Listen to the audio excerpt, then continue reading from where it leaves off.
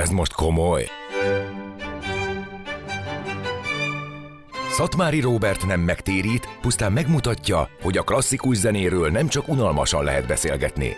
Enyhe katarzis. Izgalmas vendégek, teljesen új nézőpontok. Minden hétfő este 9-től a Rádió Cafén. Enyhe katarzis. Klasszikus zenéről őszintén, térítésmentesen. Sziasztok! Ez itt az Enyhe katarzis immáron harmadik adása. Én továbbra is Szatmári Róbert vagyok, és köszöntelek titeket. Itt ül velem szemben mai vendégem Réz András, esztéta, műfordító és reklámszakember.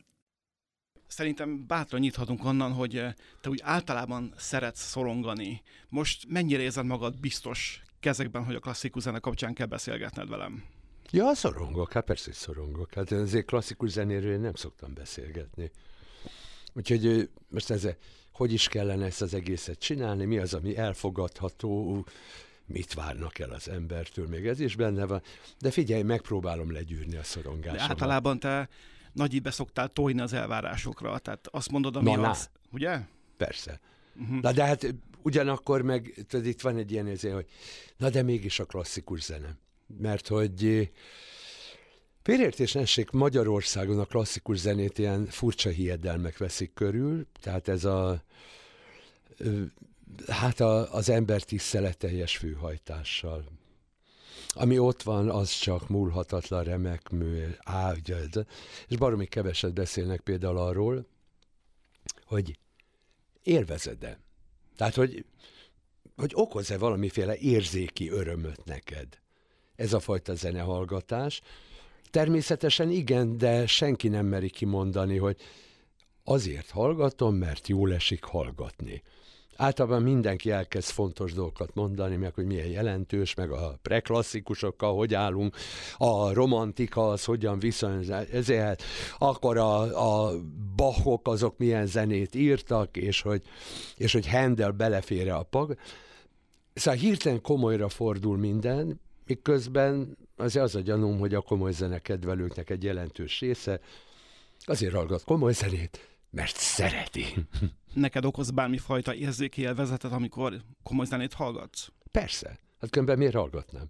Hát mert sznob vagy. Mint ahogy a többiek. Jó, de én nem vagyok zeneértő, én csak zeneszerető vagyok. És ez óriási különbség, mert ha olyan rendes zeneértő lennék, aki fejből tudja, meg partitúrával jár az operába, akkor neked is tudnék okosakat mondani, de most nem tudok okosat mondani. Arról van szó, hogy beülök, jól esik, és közben nem szorongok, visszatérve a kezdő gondolatodra, hanem úgy el tudok merülni a zenében, és ez egy pokoli jó élmény nekem.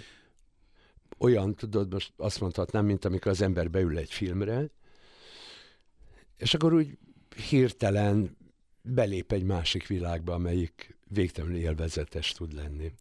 Hozzád főleg a 20. századi zene áll közel, ha jól tudom, és ahogy az előbb beszéltük, mielőtt készültünk a műsorra, a 19. században már nem igazából merészkedsz be. Ennek mi az oka?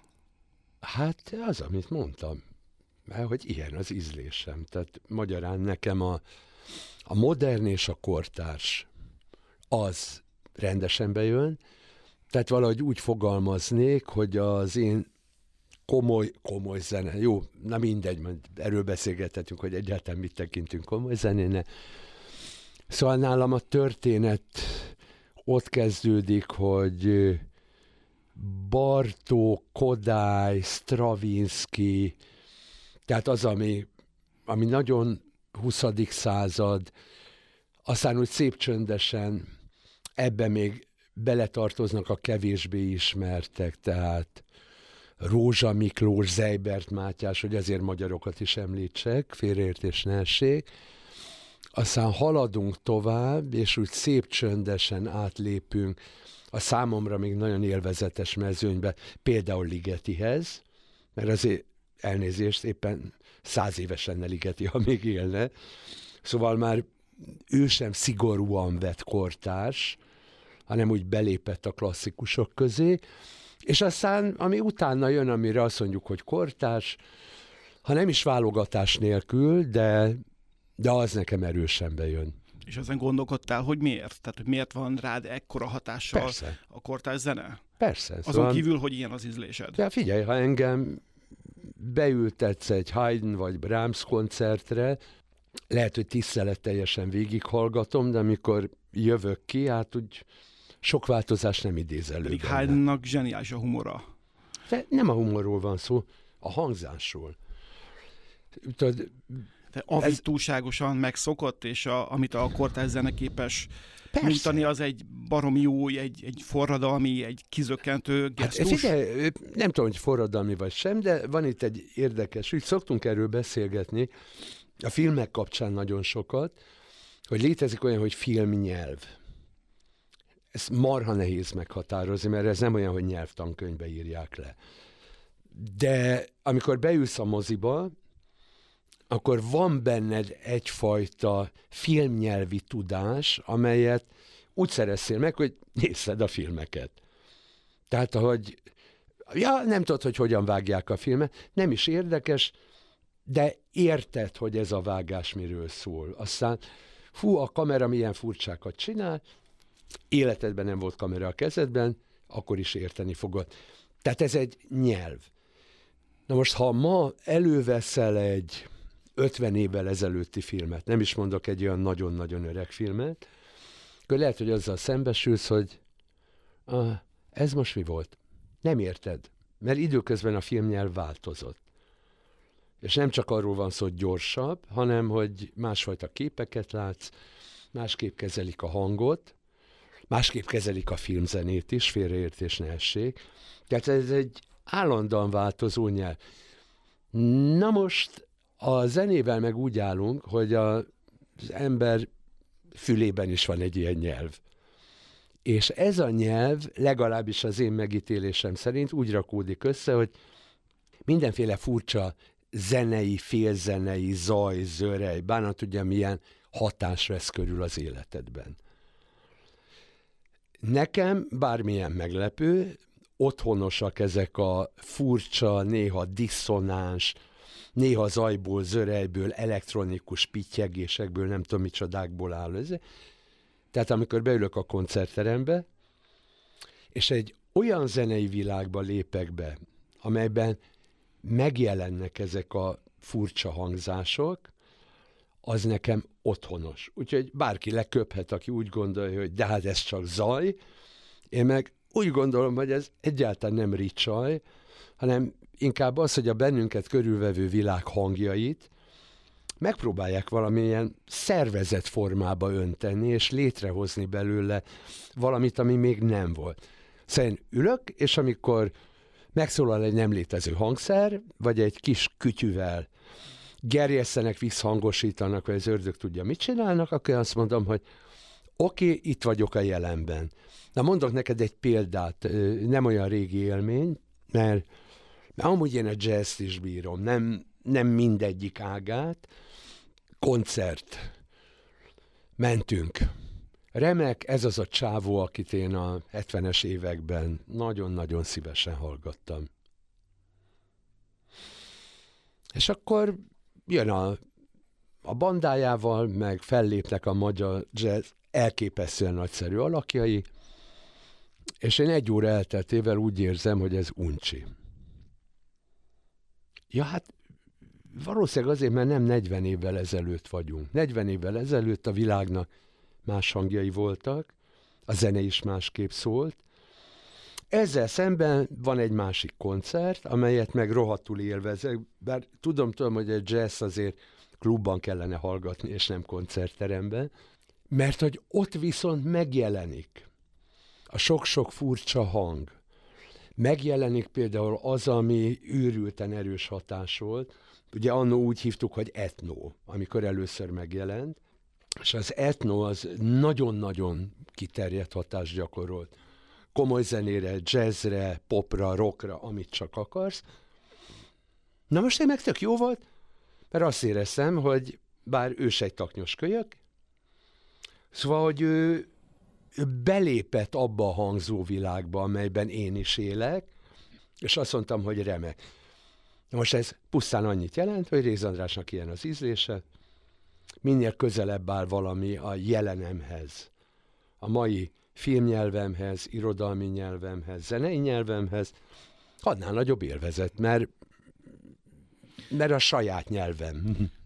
Igen, és ugyanakkor én azt gondolom, hogy amikor kortárs zenét hallgatunk, vagy ilyen zajokat hallgatunk, akkor sokkal jobban használjuk az intellektusunkat, hogy interpretáljuk mindazt, amit hallunk. Tehát nem csak az érzékeinkre figyelünk, hanem sokkal jobban hallgatunk arra, amit az agyunk mond. Figyelj, ez baromi nehéz. Ez baromi nehéz, és fogalmam sincs arról, hogy hogyan működik az agyunk. És valószínűleg, akihez ért, biztos meg tudnám magyarázni, mert hogy hát most vissza kéne mennem a bölcs esztétákhoz, szóval, hogy van az egyes jelzőrendszer, tudod, amikor inger reakció. Van a második jelzőrendszer, a beszéd. De hogy van valami a kettő között. És ő azt mondja, az egyvessző jelzőrendszer.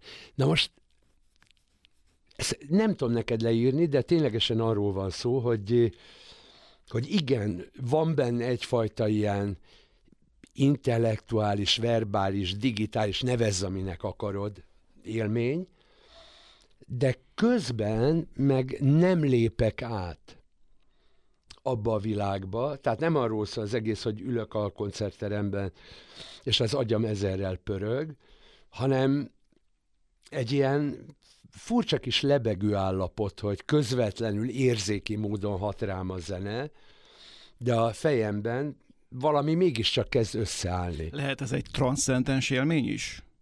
Hát nekem nem annyira, mert én ezt nem nagyon tudom értelmezni, hogy transzcendens. Katarzis. Én ilyen rohadtul hétköznapi ember vagyok, nem egy földhözrakat, aki azt mondja, hogy egyszerűen élvezem, tetszik, jó, és amikor vége van a koncertnek, és kijövök, akkor a katarzisnál nagy szó, de valamit megváltoztatott bennem. És ez nekem pontosan elég, mert hogy az ember a mindennapi életében állandóan el van ezekkel a sablonokkal, klisékkel, szokásokkal, rutinokkal. Na most kilépsz 1,5-2-3 órára ebből az egészből, és lehetséges, hogy amikor vége van a történésnek, akkor egy picit másképp látod, hallod a világot, az meg nagyon finom dolog. Többször nyilatkoztad, hogy te nagyon szeretsz lépést tartani a mai világon, és nem akarsz lemaradni semmiről. Neked ez miért ennyire fontos? Mert a kortárs zene is bizonyos szempontból ezeket karcolgatja, ezeket a bimbókat karcolgatja benned, nem? Persze. Na de hogy mondjam, a válasz meglehetősen egyértelmű.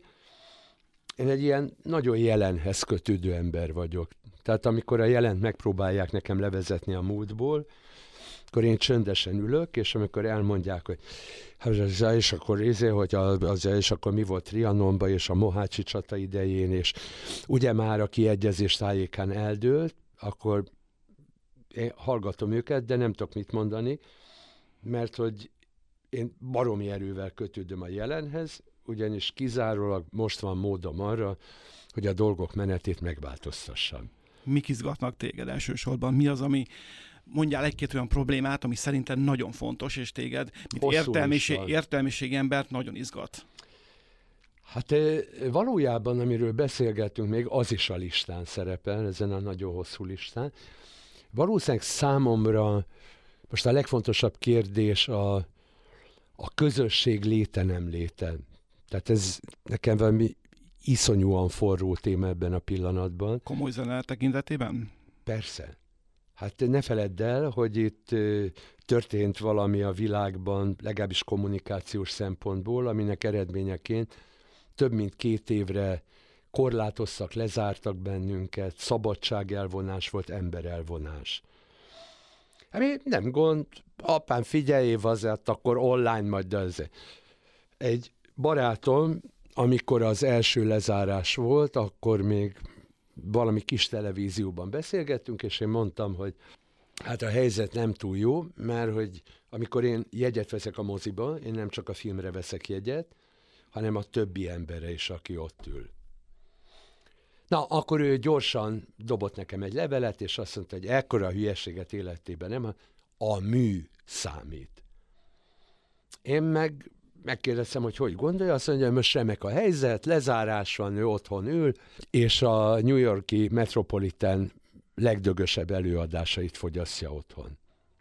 Válaszlevél. És mit veszel föl? Nagy kérdőjelek. Hát mondom, hogy milyen ruha van rajtad, és ez most nem ilyen pornográf kérdés, ez a vald be, hogy ez egy... És azt mondja, hát ez tök hülyeség, hát otthon miért kéne egyáltalán felöltöznöm? Tudod, ez a papucsban alul semmiben letudjuk. Mondtam, hogy váljék egészségedre, de nekem például, és ez a komoly zenére is igaz, a koncert az egy esemény. És ha nem veszed föl a szép ruhádat, én nem szoktam, meg nem kösz nyakkendőt, meg ilyesmi. Én sem szoktam. Jó, de ez akkor is azt jelenti, hogy készülsz rá. Figyeljél, akkor március 4-én elmegyünk a nem tudom kinek a koncertjére. Lehet, hogy utána olvasol. Fölmegy a világhálóra, hogy ki ő. Megnézed, hogy ez... Na most ez valami olyasmiről szól, hogy amikor te belépsz a koncertterembe, akkor már van benned valami várakozás. És hát hogy mondjam, bármilyen földhöz ragadt vagyok, amikor ott bennülök, érzem a többi emberi jelenlétét. És ez nekem állati fontos, és az, amikor kimegyünk a szünetbe, ha még van egyáltalán olyan, akkor elkezdünk dumálni. Na most vannak az okos tojások, akik elmondják, hogy a kürtös az félrefújt, hát én azt nem veszem észre, mert ez nem érte, de akkor elkezdünk dumálni, hogy ez tök jó volt, figyelj meg, hogy ezért, és elkezdünk egymásról beszélni. Mert hogy én egy percig nem gondolom, hogy a komoly zenefogyasztás, vagy a filmfogyasztás, vagy bármi ilyesmi, az arról szólna, hogy ott vagy magányos emberként, a mű a fontos, sőt, van egy csomó eset, amikor azt mondom, hogy lehet, hogy a mű nem egy remek mű, de valamit hazaviszünk belőle, mert megdumáljuk, meg önmagában véve a közösségben való léted állati fontos. Tehát a kultúrafogyasztás apropóján élünk társadalmi életet. Hát persze. Kvázi. Meg hát ezzel, jó, nem akarok egy nagy szavakat használni, az identitásunkat is megteremtjük.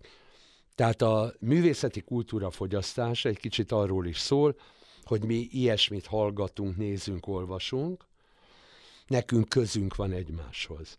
Na, ez például egy állati forró kérdés nekem, hogy digitália az online világ, látszólag mindent megad, de mi van akkor, hogyha ezt a kényelmes, olcsó, dögös, mindenre kiterjedő lehetőséget totálisnak tekintjük, és lemondunk arról, hogy húsvéremberekkel találkozunk. És húsvérember kellemetlen. Nem szeretem a modorát, hogy néz ki már, ne haragudj. El kell menni oda, hogy találkozzunk vele. És el kell menned, és sajna föl kell venned valami ruhát, hogy kimozdulj. Na most ez nekem most egy ilyen sarkalatos probléma. De sarkalatos probléma például az is, hogy hát hogy mondjam neked, szóval a korábbi kategóriáink, amikor a művészetről ilyeneket mondtunk, hogy hát ez igen magas művészet, ez magas kultúra, commerce, gics, mifene, kezdenek érvénytelenné válni. Viszont ha érvénytelenné válnak, akkor ez a bizonyos identitás hogyan határozható meg? Hova tartozom? Mire gondolsz akkor, amikor azt mondod, hogy érvénytelenné válnak? Úgyhogy, ha fölmegy a világhálóra, akkor elképesztő, hogy miket fogyasztasz, nem nehéz megnézned, hogyha van egy kis időd, egyik nap ne töröld ki a keresési előzményeidet, meg egyáltalán az előzményeket. Én félek megnézni. Erről van szó. Én pontosan ettől szenvedek, csapongok, eljutok olyan pontokra, hova nem kellett volna talán, de nem baj, hogy eljutottam, mert legalább megismerem. Akkor ez együtt zenélt, a nem tudom én kivel, megint kattintok egyet, belehallgatok, nem biztos, hogy végighallgatom, félreértés ne esély. Aha, akkor ez basszus, akkor ezzel Jeff Black a Platinumban így tolta? Akkor keresünk rá a Platinum. Ja, ki volt még a Platinumban? És egyszer csak azon veszed magad észre, hogy belevesszél ebbe a felfoghatatlan gazdagságba. Na most ez nem olyan nagyon könnyű, mert akkor, ha megnézed az előzményeidet, az online előzményeidet, akkor most tényleg, akkor én rákerestem a lakodalmas rockra? Igen. Úristen, föltévettem volna egy pornó oldalra, üzenem azoknak, akik esetleg szemérmes, jaj, nem, ez nem történhet. Megtörténhet.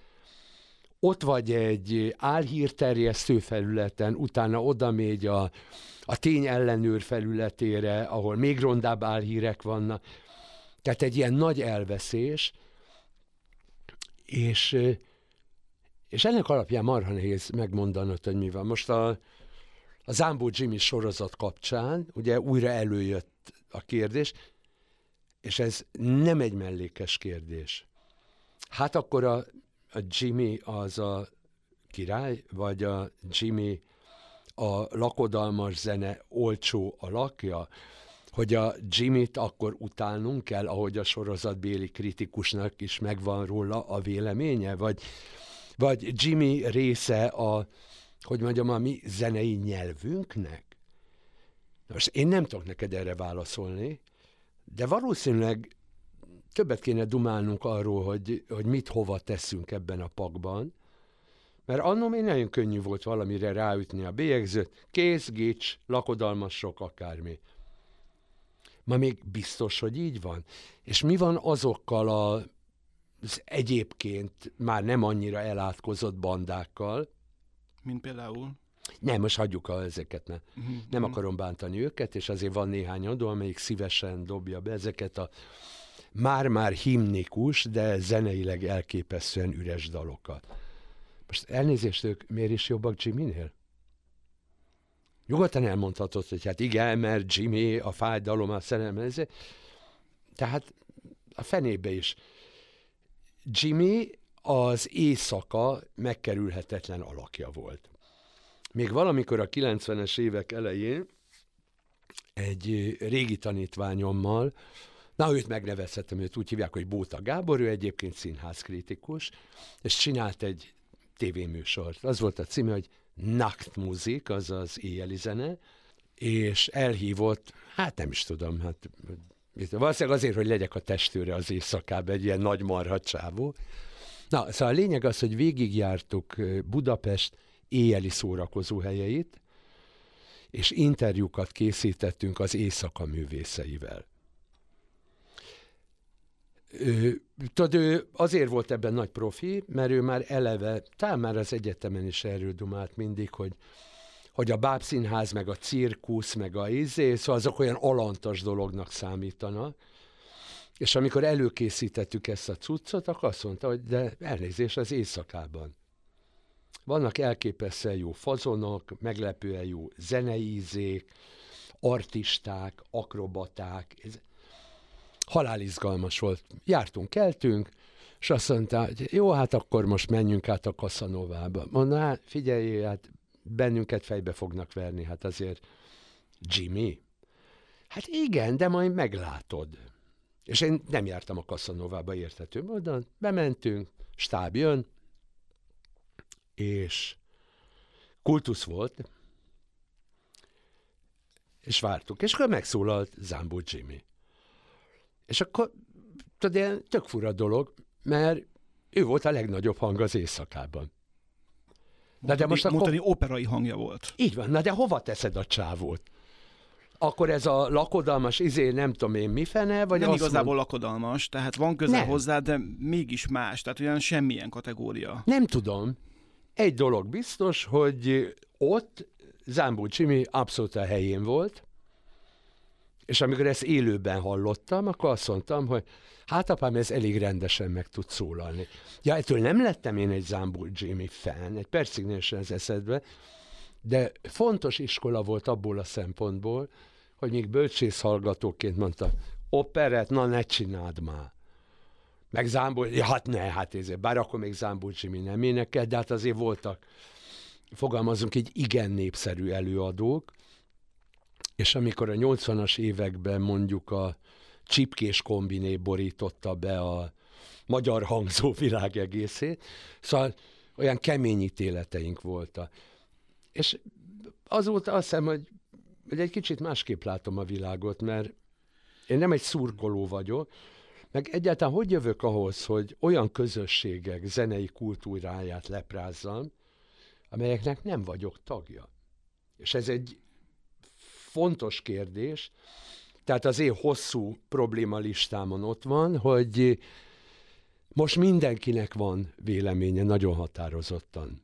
Sőt, a vélemények felfoghatatlan dzsungelében élünk.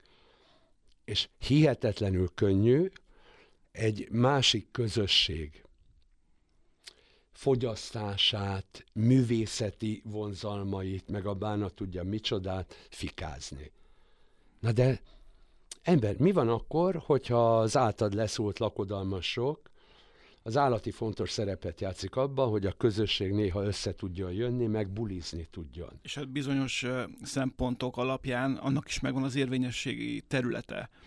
De őrült nehéz, és ráadásul a határok is elmosódnak.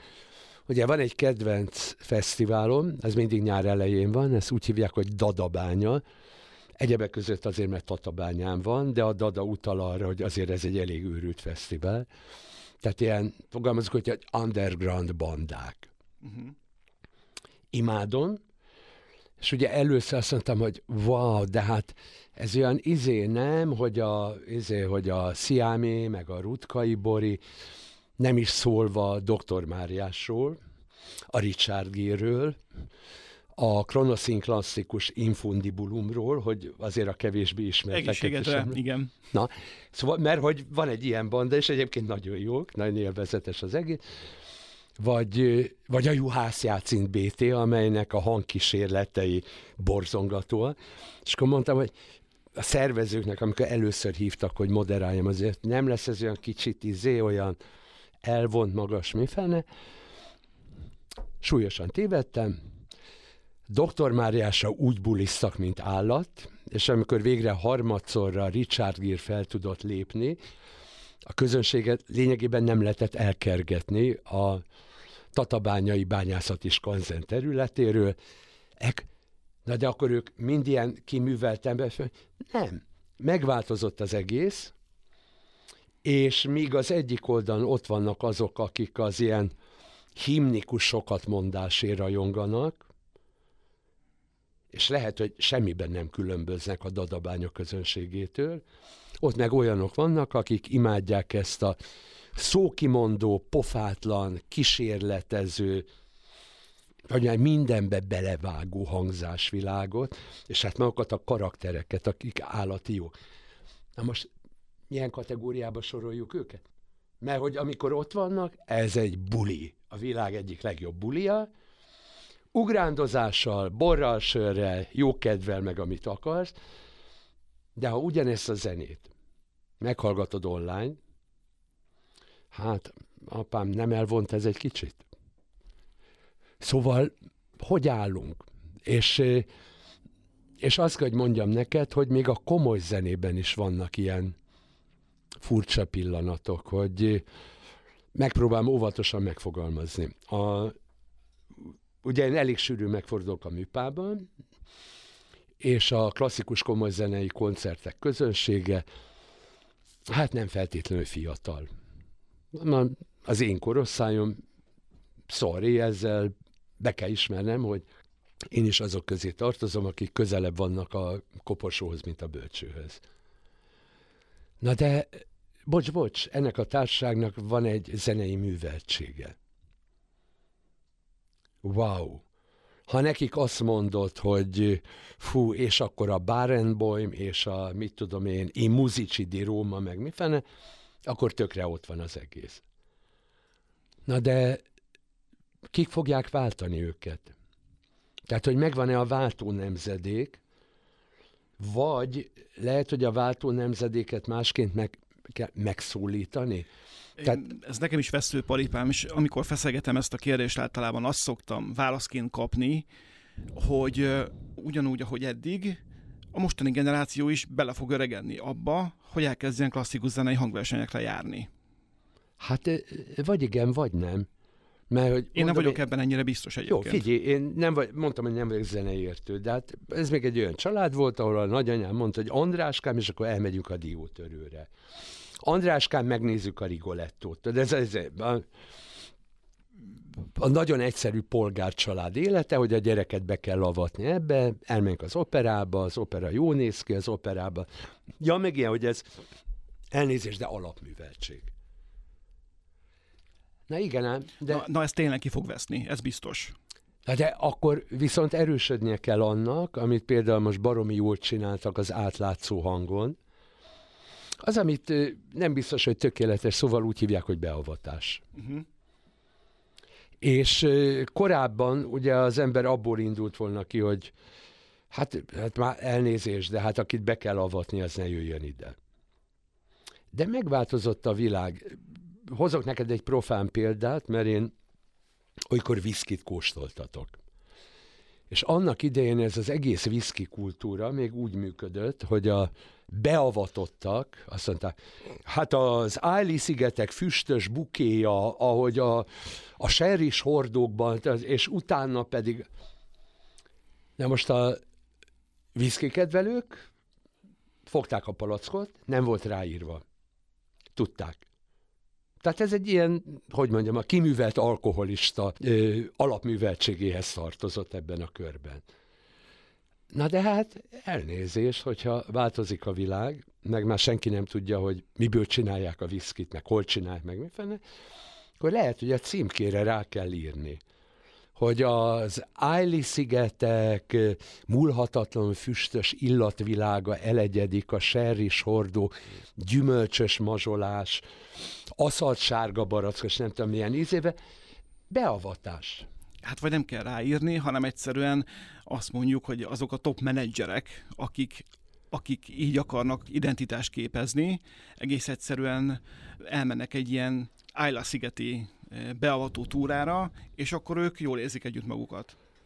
Hát az is benne van a pakban, mert meg az is benne van, hogy néha én kóstoltatok, és akkor elmesélem mindezt, de a címkéken már ott van az a segédlet, a beavatás, hogy apám, tudd, hogy mit iszol. Na most ez egy újabb problémakör, és ezzel órákat tölthetnénk el megint, hogy képesek vagyunk-e még arra, hogy analóg módon, érzéki módon legyünk kapcsolatban a világgal, vagy, ahogy te fölvetetted, hogy az intellektuális jelenlétű, vagy nem baj, öcsém, ha nem ízlik, de tudod, hogy mi. És ez már nem is a sznobéria kérdése, hanem sokkal inkább az, hogy például kedvet támad arra, hogy igyál valamit, akkor egyáltalán nem kizárt, hogy valamelyik online piactérre fölcsimpaszkodsz, megrendeled.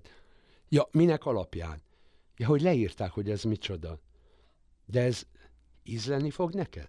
Kóstoltad? Sokan kedvelték, sok lájkot kapott, jó az értékelése. Abszolút így van, ahogy mondod. Tehát csillagocskák, fakanalak, az ördög tudja, micsodák határozzák meg az egészen.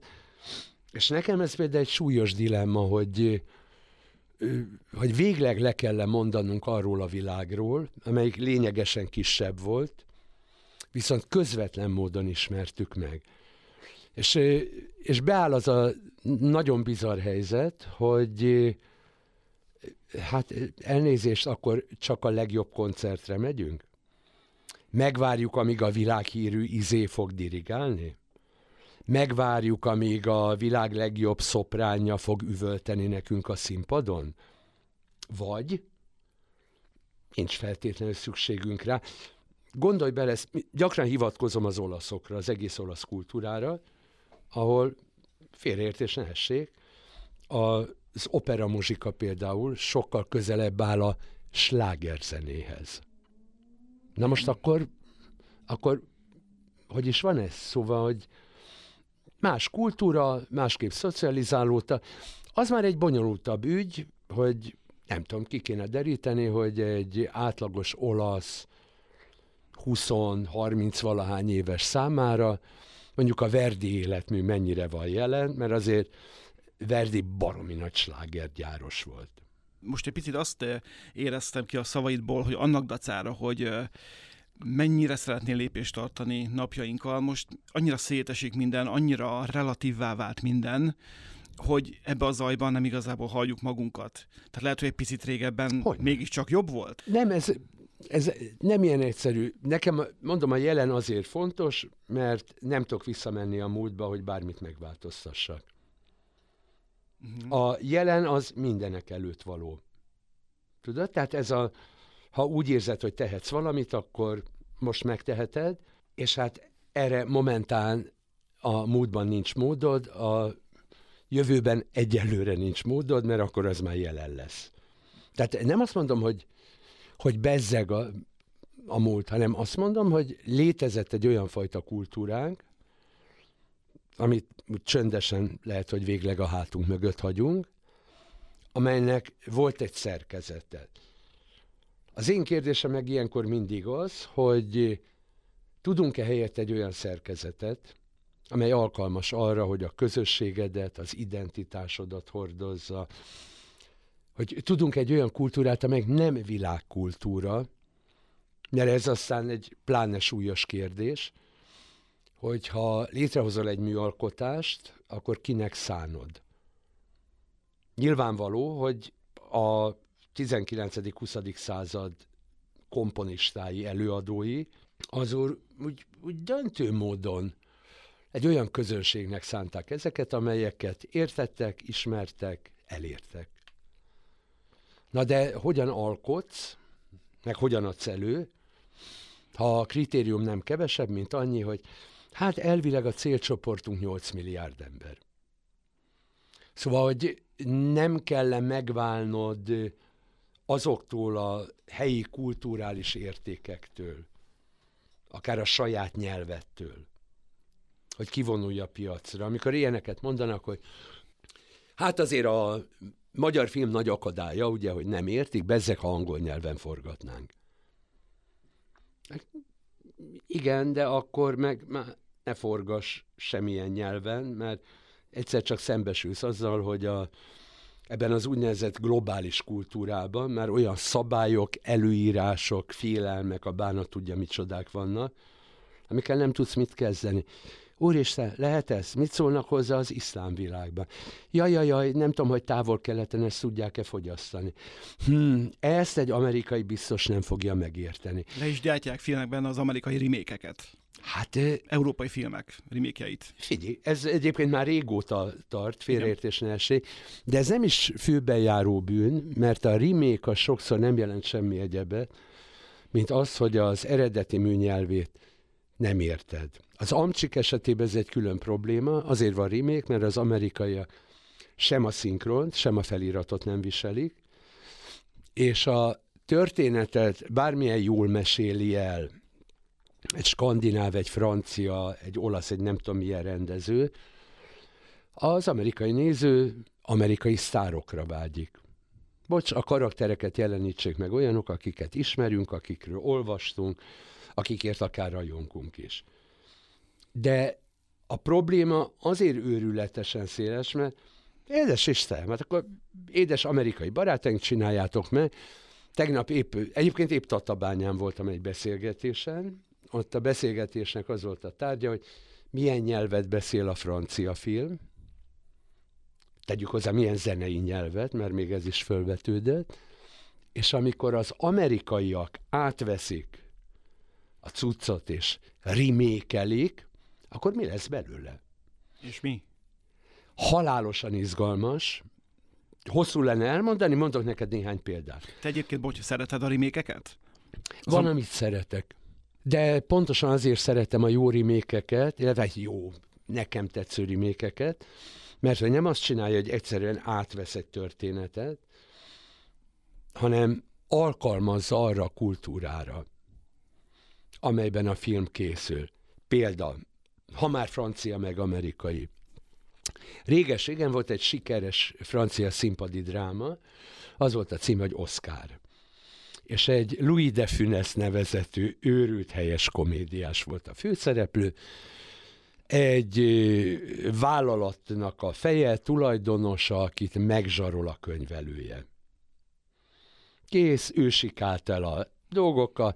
Hát akkor most eljött ez a pillanat, hogy megkérje a főnök úr lányának a kezét, de ebben az esetben hajlandó visszaadni a pénzt. De ezt a történetet mi egy másik filmben láttuk inkább, mert hogy ez Magyarországon nem is volt a mozikban. Annak is az volt a cím, hogy Oscar. Egy bizonyos Sylvester Stallone játszotta a főszerepet. És az európaiak elkezdték fikázni, hogy ez nem is hasonlít, de valami jó dolog történt, mert hogy a rendező, bizonyos John Landis, az amerikai gangstervilágba helyezte át ezt az egészet. Tehát már nem vállalatigazgatónk és tulajdonosunk van, hanem főgangsterünk van. A 20-as években. És hogy még szebb legyen a dolog, ha már Sylvester Stallone, ha már gangster, akkor az olasz szálat nem hagyhatjuk ki. És ha már szóba került Verdi, akkor Rossini. Állandóan Verdi, Rossini, az olasz opera szól a háttérben. Rossinit imádom egyébként, jó, sokkal jobban szeretem, mint Verdit, pont azért, mert ilyen kikacsintós, humoros, vagány. Ja, Rossini egy vicces sávó, Verdi viszont nagyon célirányosan slágeriparos, és ezek halhatatlan dalok lettek félreértésnek. Na most belépünk tehát egy olyan filmbe, amelyik alig hasonlít a franciára, és ez nagyon helyes, mert hát apám biztos, hogy ezt érteni az amerikai néző. Tehát a remake, ha valami ilyesmiről szól, hogy magunkra alkalmazzuk, az nem gond. Van most egy nagyon sikeres film, Magyarországon Bujék címen ment, az egy olasz film eredetileg, a teljesen idegenek. Na most lassan ott tartunk, hogy ezt már 20 országban remékelték. Ugye az ok az meglehetősen egyszerű, 2 fityingből ki lehet hozni, egyetlen lakásban játszódik az egész, viszont ebbe a lakásba bezsúfolhatod azokat a színészeket, akik a helyi néző számára kedvesek. Úgyhogy remake hátán, és félreértés ne essék, van arab remake-je neki, van természetesen francia remake-je és német remake-je, a magyarról már nem is szólva, amely meglepő módon sikeres volt Magyarországon, sikeresebb, mint az eredeti. Talán pontosan azért, amiről beszéltem neked, hogy de hát a mieink. Szóval, és ez egy bonyodalmas kérdés, mert ugye mindig mondtam neked, hogy globál kultúra, meg ilyesmi, hogy mennyire van saját, jellegzetes, semmi mással össze nem tévezhető kultúránk, beleértve a művészeti kultúrát. És ez nem úgy kezdődik, hogy benne vagy a legjobb 100-ban, hanem úgy kezdődik, hogy ami megszólal, amit fogyasztasz, hát szóval van egy között hozzá egyáltalán. Szóval a zenei tudásod, a zenenyelved, a képnyelved, tudja az alkotó, hogy te milyen vagy, hogy mind szoktál nevetni, és mind szoktál sírni. Tudja, hogy mit tudom én, kilépek az utcára, akkor nagyjából tudni fogom, hogy milyen gondokkal fogok szembesülni, és ez nem feltétlenül azonos mondjuk egy dél-koreai gondjaival. Ettől még megnézheted. Az élősködők az végtelen mulatságos, csak nem fogod átélni azt a közvetlen drámát, ami arról szól, hogy ez egy olyan kultúra, ahol gyerekből legyen egy, és egy darabbal se több. Ha van még egy esetleg, majd valahogy megoldjuk, de nem könnyű, mert az életed arról szól, hogy megadj neki minden lehetőséget, hogy a legjobb iskolába járjon, hogy a legjobbat kapja mindenből, hogy sikeres legyen, hogy sokra vigye. Hát figyelj, nálunk is van a társadalom egy vékonyka szeletében ilyenfajta ambíció, de szerintem itt még nem jutottunk el arra a pontra, hogy föláldozzuk az életet a sikerért. Ha meg valaki úgy gondolja, hogy kéne, hát legyen az ő baja. Operát hallgatsz? Nem, az opera nem igazán. Dalciklusokat sem szoktam hallgatni, tehát ha már emberi hang, akkor jazz, az feltétlenül. Milyen típusú jazz? Mondtad, hogy nem minden jazzt szeretsz. Várj, mondok neked 2 előadót, ha beugrik valami jó, ha nem, nem. Mondjuk Bujikát és Benjamin Clementine bármikor szívesen hallgatok, a kocsiban és autózás közben, mert hogy csináltam magamnak egy pendrive-ot, hogy azért egy kicsit a saját zenei világomban tudjak nyüzsögni. De van, amikor az emberi hang meg nagyon bejön, van egy David Lang nevezetű zeneszerző, abszolút kortárs, de hogy mondjuk ilyen puha kortárs, aki azért a harmóniákkal nem veszett össze örökre. Tehát ha valaki egy David Lang koncertre megy, akkor nem kell számolni azzal, hogy úristen, most mi történik. Miközben az egész világa hihetetlenül eredeti. Na most David Lang kórusokban fantasztikus dolgokat tud művelni. Talán éppen azért, mert képes leválni a nagyon hagyományos kórusokról, és hát valószínűleg nem véletlen, hogy van egy olasz filmrendező, aki a nagy filmjeibe tutira be fog rakni valamit David Langtól, úgy hívják, hogy Paolo Sorrentino. Ugye ő rendezte a Nagy szépséget meg az ifjúságot, és nagyon-nagyon pontosan érezte, ezek ott lényegében betétdalok, tehát nem David Lang filmzene, hanem már korábban meglévő műveket használ fel. Szerintem iszonyú érzékenyen és nagyon jól, és ilyen hihetetlen kontrasztokat hoz létre. Na, tehát nem arról van szó, hogy az énekkel lenne gondom, hanem inkább az, hogy a klasszikus opera, az csak úgy lenne fogyasztható, hogy elmegyek az operába. Van ilyen egyébként, néha meg kell, hogy mondjam, elég jól sikerül, de nem ez az én világom, és mivel én erősen kötődöm azért a modern, illetve a kortárs zenéhez, annak az operairodalma egy kicsit más természetű. Ligeti miért áll hozzá közel? Valószínűleg pontosan azért, mert ő a nagy átmenet. Tehát a korai ligeti művekben piszakulott érzed ezt, hogy a Bartóki hatás. És ez nem csak Bartókot jelenti, hanem tudod, ez a Bartók Kodály rózsa, tehát amit felsoroltam neked. És aztán halad előre, és nekem ilyen végtelen izgalmas kaland, hogy átlép egy másfajta világba, újfajta hangok, másképp kezelnek hangszereket, megbelépnek olyan hangszerek, amelyek korábban a modern korban nem voltak jelen, vagy nem lehettek jelen a koncertpódiumokon.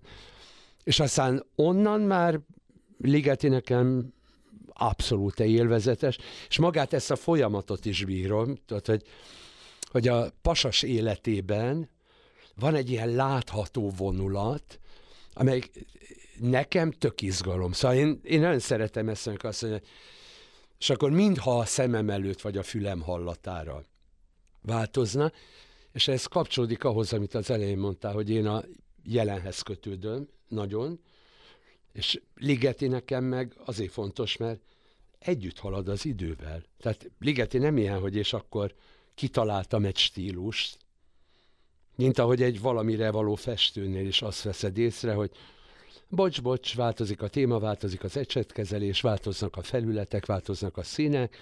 Na most Ligeti nekem ilyen, hogy egy ilyen folyamatosan változásban lévő világ.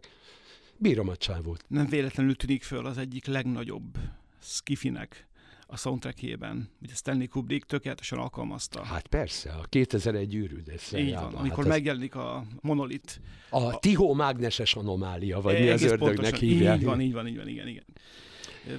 Sorrentino kapcsán meg akartam kérdezni, hogy te őt bírod? A Sorrentinót, mint filmrendezőt? Abszolút, ugye, és egy szemtelen csávó. De néha nem üres ez a szemtelenség. Én gyakran azt érzem nála, hogy picit túlságosan formalista. Tehát, mint hogyha nagyobb füstje lenne, mint lángja. Figyelj, én egyrészt nem szoktam ilyen súlyosan ítélkezni senkiről. Egy dolog biztos, hogy ugye az olasz film, legalábbis mondjuk így a háború utáni olasz film, nem nagyon tud szabadulni egy bizonyos Federico Fellini emlékétől, még akkor is, hogyha a filmjeit nagyon vegyesen ítélik meg, különösen a késői filmjeit. És amikor megnézel egy Tornatore filmet, ugye ő ő azért egy kicsit korábban volt, mint Sorrentino. Szóval, a francba, hát itt megint visszajön ez a Fellini a rohadt életbe.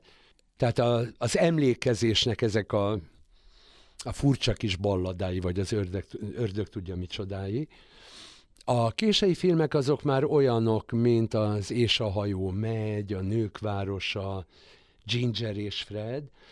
Na, és ugye Tornatorénál látsz olyanokat, amelyek felidézik azt a Fellinit még, aki ott a Róma Amarcord. Na most Sorrentino meg bevallja, hogy egy Fellini másoló, viszont ez nagyon-nagyon kreatívan műveli, mert hiszen a nagy szépség az, ha úgy tetszik, az édes élet folytatása. Az ifjúság pedig Fellini 8,5 című filmjének, és ugye azért, ezek a korai nagyművek, amelyekből úgy elhíresült, tehát nem a Fehérsejk, meg a Varieté fényei, tehát hanem lényegében ugye az édes élet dobta nagyon magasra Fellini. Na most Sorrentino meg itt azt mondja, ez nem egy remake, folytassuk Fellini gondolatát. És amit én nagyon nagyra tartok, ha már a zenéről beszélünk, hogy talál magának egy zenei nyelvet ehhez.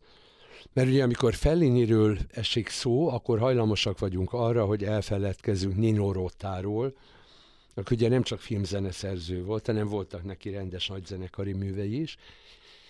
Operát is írt. Operát is írt, így van. És Nino Rota teremtette meg azt a fajta zenei világot, amelyet mi Fellininek nevezünk. Ja, hát igen, hát ez most olyan, ez a kicsit cirkuszos, ez a kicsit burleszkes, hát ez Fellini. Na most akkor érzed, hogy megváltozott a helyzet, amikor Nino Rota meghal, Fellini előtt, de Fellini folytatja, és egyszerre csak megváltoznak a filmek, és valami nem fura dolgot észlelsz, hogy nem rosszak ezek. Ugye az És a hajó megy, az egy operagála. Mi a baj ezzel? Hát a világon semmi. A Nők városa az meg egy ilyen furcsa szerkesztett zenei világ, bár van valami zeneszerző azért, aki úgy megpróbálja összekapcsolni, nem megy. Olyannyira nem megy, hogy a Ginger és Frednél a zeneszerző visszamegy Nino Rotához, mert hogy a helyzet az, hogy Nino Rota egy ilyen furcsa kötőanyaga volt a Fellini filmeknek. Fellini filmek epizódokból állnak, elmesélünk egy kis anekdótát, egy pillanatra átváltunk valahova. Ez nem olyan, hogy egy nagy történetet mesélek. Milyen nagy történet? Egy kamaszfiú történetei egy tengerparti városban, a múltban. Hát akkor, vagy egy fiatal ember kalandjai Rómában, amikor ártatlanul megérkezik a bűnös nagyvárosba. És akkor mi a sztori? Ez milyen sztori? Viszont, és itt jön a filmzene pokoli jelentősége, egységesíti ezt a sokféleséget. Úgy kapcsolja össze, hogy ülsz a mozóban, és azt mondod, hogy de hát ez a világ mégis csak egy ilyen egy darabból lévő világ, amelyik nem törik szét, de Nino Rota halála után a helyzet bonyolultabb, néha megpróbálják megidézni Nino Rotát, de az ő gondolkodása nincs jelen. Tehát azért fogadjuk el, hogy az ember halandó, és Nino Rota után nincs Nino Rota, legfőjebb ilyen kis emlékeztető taktusok hangoznak el. Gyakran hallani azt a tézist, hogy a filmzene az korunk kortárs zenéje. Te mit gondolsz erről? Az egy elég nagy hülyeség. A filmzene alkalmazott zene. Tehát tegyünk arra halvány kísérletet, hogy a helyén kezeljük. Pedig most ugye a Hans Zimmertől kezdve hatalmas gigászi zeneszerzők jönnek koncertkörútakra, mutatják be az életműveiket, és teltházas arénákban hát figyelj, ha itt meghirdetnek egy John Williams koncertet, a jegyek egy órán belül elkeltek, pedig nem is olcsó jegyek ezek. De ne feledd el, hogy azért itt többnyire vetítik azt a filmet, vagy egy részletet abból a filmből, amelyikhez a zene tartozik. Na most, ha leválasztod a zenét, akkor nem biztos, hogy olyan nagyon boldog leszel, ha csak hallgatod, mert hogy ezek az emberek, ezek nagyon célirányosan szerkesztettek meg minden. Így van. Tehát itt nem arról van szó, hogy egy másik nagyon-nagyon híres olasz filmzeneszerző, vagy 800 filmzenével, ugye hajlamos volt arra, hogy azt mondja, hogy ne is mondd, miről van szó, nekem már megvan hozzá a filmzeném. Pedig az, akiről beszélsz, ő olyan zenéket csinált, olyan zenéket írt, amik önálló lábakon is megálltak. Persze. Ugye Morriconéról beszélünk. Morriconéról van szó, és ha meghallgatod a Volt egyszer egy vadnyugatot, az elég szórakoztató, csak éppen a film nélküli, jelentés nélküli. Mert hogy Morriconének vannak piszok nagyon jó filmzenéi, egyebek között ezért mondtam, hogy Volt egyszer egy vadnyugatot, mert hogy ez egy újfajta szerkesztés. Ugye a filmzenében létezik ez a leitmotív. John Williams imádja ezeket, Csillagok háborúja és egyebek. Igen ám, csak hogy itt a helyzet még rafináltabb lesz Morricone esetében, mert Volt egyszer egy vadnyugatban, a karakterek kapnak ilyen vezérmotívumokat. Tehát azt mondja, és most jön Cheyenne. Honnan tudod, öcsém? Hát megszólalt Cheyenne zenéje. Tehát a zenének van egy súlyos dramaturgiája, és itt nem csak arról van szó, hogy mert a Sergio Leone nem ilyen tehetséges, meg jó rendező, hanem arról, hogy a zeneszerző végig gondolja, és azt mondja, hogy ez a dráma úgy fog kibontakozni, hogy még nem látod ugyan a hőst, de a zenében már hallod a jelenlétét. Hát ájulásig nagyszerű a dolog. És a gúnyoros megjegyzésem csak arra vonatkozott, hogy Morricone hajlamos volt arra, hogy azt mondja, hogy hát édesem, csípem a pofádat, és tudtam, hogy meg fogsz keresni, és én már megírtam a te zenédet. De ha leszeded a képet, akkor nagy bajban vagyunk. Szóval van néhány zeneszerző, akit nagyon bírok, ha leszeded a zenét, hát... Kik ők? Mit tudom, én most mondok neked végre egy európai példát azért, hogy ne csak amerikai filmzenéről beszéljünk, bár mondjuk a Carter Wilbur az nagyon, nagyon erős nálam, ugye ő a Tim Burton filmeknek a nagy figurája, meg a Martin McDonagh filmeknek is ő csinálta a zenéjét. Tök eredeti, tehát nem arra vágyik, hogy ilyen nagy zenekari ízékkel úgy beleverjen a moziszékbe. Van egy másik híres zeneszerző, aki a Burton filmekhez csinál zenét, csak nem jut eszembe a neve. Jó, ha eszedbe jut azért szó. Szóval van egy nagyon mokkás zeneszerző, aki egyébként zongoristaként is fellép, a Jan Tiersen. Amelie csodálatos élete. Pontosan erről van szó. És az a vicc, hogy Jan Tiersen zongora darabjait, ezek ilyen minimalistába hajló, pici, elegáns kis cuccok, nagy élvezet hallgatni. De ha hallgatod az Amélie Poulain csodálatos életének a zenéjét, akkor néha zavarban vagy, mert nem tapad semmihez. Miközben, ha beülsz a filmre, a hideglelős mámor, mert azzal kezdődik az egész, hogy hát egy narrátor elmondja, hogy egy adott napon mi történik, csupa jelentéktelenség, beleértve azt is, hogy Amélie Poulain megfogan, majd a főcím alatt azt látod, hogy Amélie Poulain nevezetű kislány hogyan csippenti le az ujjairól a málna szemeket, Amélie Poulain hogyan hántja le az ujjáról a ragasztót, így egy darabba. Szóval nagyon egyszerű érzéki benyomások, amelyeket mindannyian megélünk, és közben ott van Jan Tiersennek egy ilyen nagyon könnyed kis izéje, tangóharmonika, nem tudom mi. Igen ám, de ha levágod Jan Tiersent a filmről, akkor nincs ezzel semmi baj. Csak éppen ez a bonyolult érzéki világ szűnik meg létezni számodra. Tehát én azért annak a híve lennék, hogy a filmzenét ne tekintsük valami olyasminek, ami mindent ver. Persze vannak olyan esetek, amikor készműveket használnak fel a filmesek. Tehát azt mondják, hogy itt van Philip Glassnak ez a cuki kis darabja, tegyük oda egy nagyon érdekes film alá, és akkor mindenki szeretni fogja.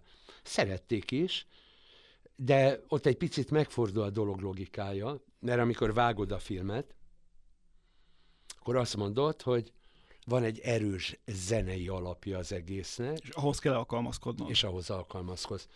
A másik változat meg azt mondja, hogy itt egy filmet csinálunk. Van olyan, amikor a komponista az valójában, azt mondja, oké, akkor erre a jelenetre kell valami, de van olyan, amikor a komponista egy ilyen együttalkotó művész. És akkor a rendezővel együtt nem bonyolult dolgokat kell kitalálniuk. Ugye ez sőt, tehát egész műhely áll, egy egész csapat áll a rendelkezésére a zeneszerzőnek. Így van. Hans Zimmer műhelye az ilyen nagyon híres. Így van. De mit tudom én, ha belegondolsz, mondok egy világra szólóan egyszerű példát. Ugye van egy Oscar-díjas magyar rövidfilmünk, a Mindenki. Mi legyen a zene? Mert ha már az egész arról szól, hogy a kórus, hogy mindenki énekel. Hogyan választod ki? Hogyan fogod újra hangszerelni? Tehát nem is arról van szó, hogy egy új dalt kellett írni ott, de hogyan szólaljon meg? Tehát az aktuális nézőnek milyen a füle, mert hogy fura módon a Mindenkit sikerült úgy felépíteni, hogy a zene valami brutális erővel járja át az egészet. Ha nem lett volna ott, akkor nincs Oscar, meg nincs semmi, mert ez így együttműködött, és a zene nélkül, és ugye ott jön az, hogy neked nem kell megértened a film végén, ha más nyelven beszélsz, hogy mit jelent a bodzavirág, sikerült elénekelni. Ez komoly volt. Szatmári Róbert műsorát hallottátok. Enyhe katarzis legközelebb jövő hétfőn este 9-kor a Rádió Cafén. Ezt a műsort is megtaláljátok a Rádió Café Spotify oldalán.